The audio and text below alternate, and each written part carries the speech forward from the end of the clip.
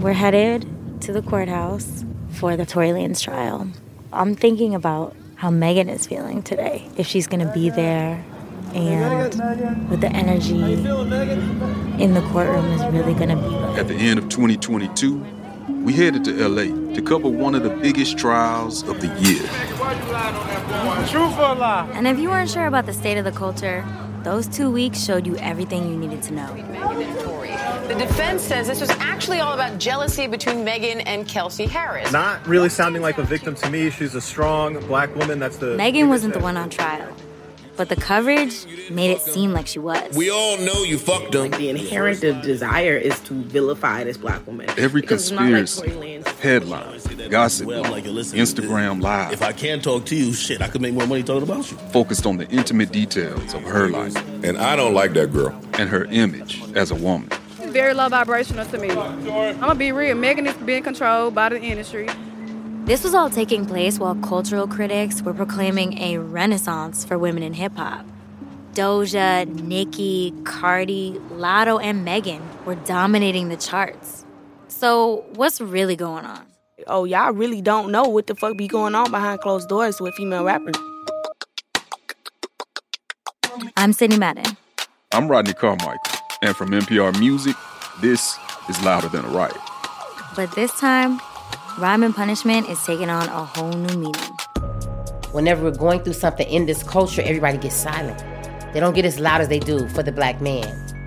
Season 1 looked at the way hip-hop is marginalized in America. For Season 2, we're looking at who gets marginalized within hip-hop. And how misogynoir, the sexist prejudice against black women specifically, is embedded into the fabric of the culture we love. And on every episode, we'll break down one unwritten rule that's held the entire culture back.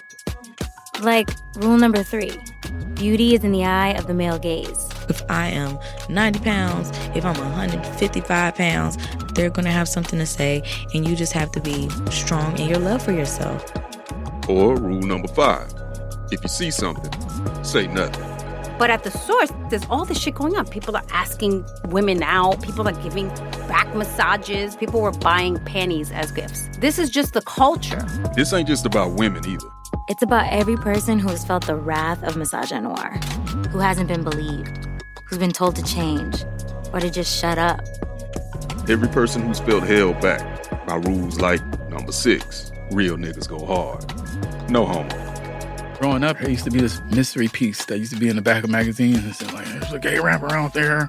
I became that motherfucker. I became the gay rapper. And we're telling the stories of game changers who refuse to play by those rules. Like Trina, Saucy Santana, Baby Tate. Latto, I Love McConan, Rico Nasty, and more. Who is gonna tell us we're the baddest bitch? We have to tell ourselves. And that's why you get the music that you get. This confident, cocky-ass shit that the niggas can't stand. They hate it. Hate it. It's not for you, bro.